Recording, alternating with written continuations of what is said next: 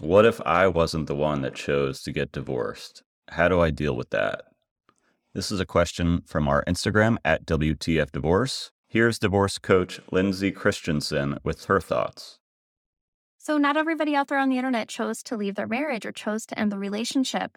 I work with plenty of people who were the ones to want to choose to work on it, right? And their partner was the one who decided on the divorce for them. And it is so possible and really kind of unexpected to experience a lot of healing and transformation, even when you didn't choose the divorce. And actually, I'm going to be running a special live group and a webinar specifically for women who did not choose the divorce, who were the person who was left. And that is coming up in September. So join me over at Live Your Divorce for that in September.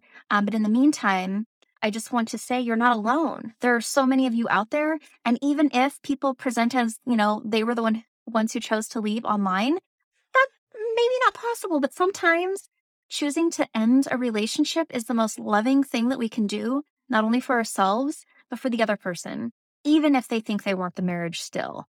And here's divorce coach Noam Rauscher with his thoughts on this question. Rarely in life do we get to choose what happens to us.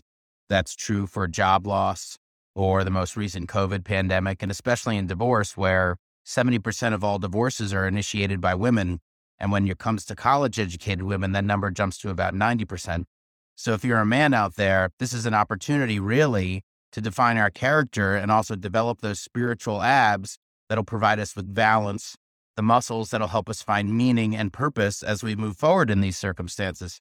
It's not easy going through an event that you didn't want to happen to you, but that's what life often brings us.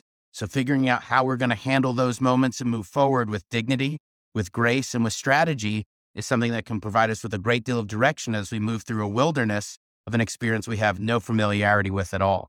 I'm Noam Rauscher, a certified divorce coach for men, and you can connect with me at noamrauscher@gmail.com. Thank you so much for listening, and if you found this content valuable, here are 3 ways we can help give you more. 1, go to WTFdivorce.com and enter your email to get the newest content. 2, share it with a divorced friend who you think it could help. 3, leave us a 5-star review so we can bring you more conversations like this.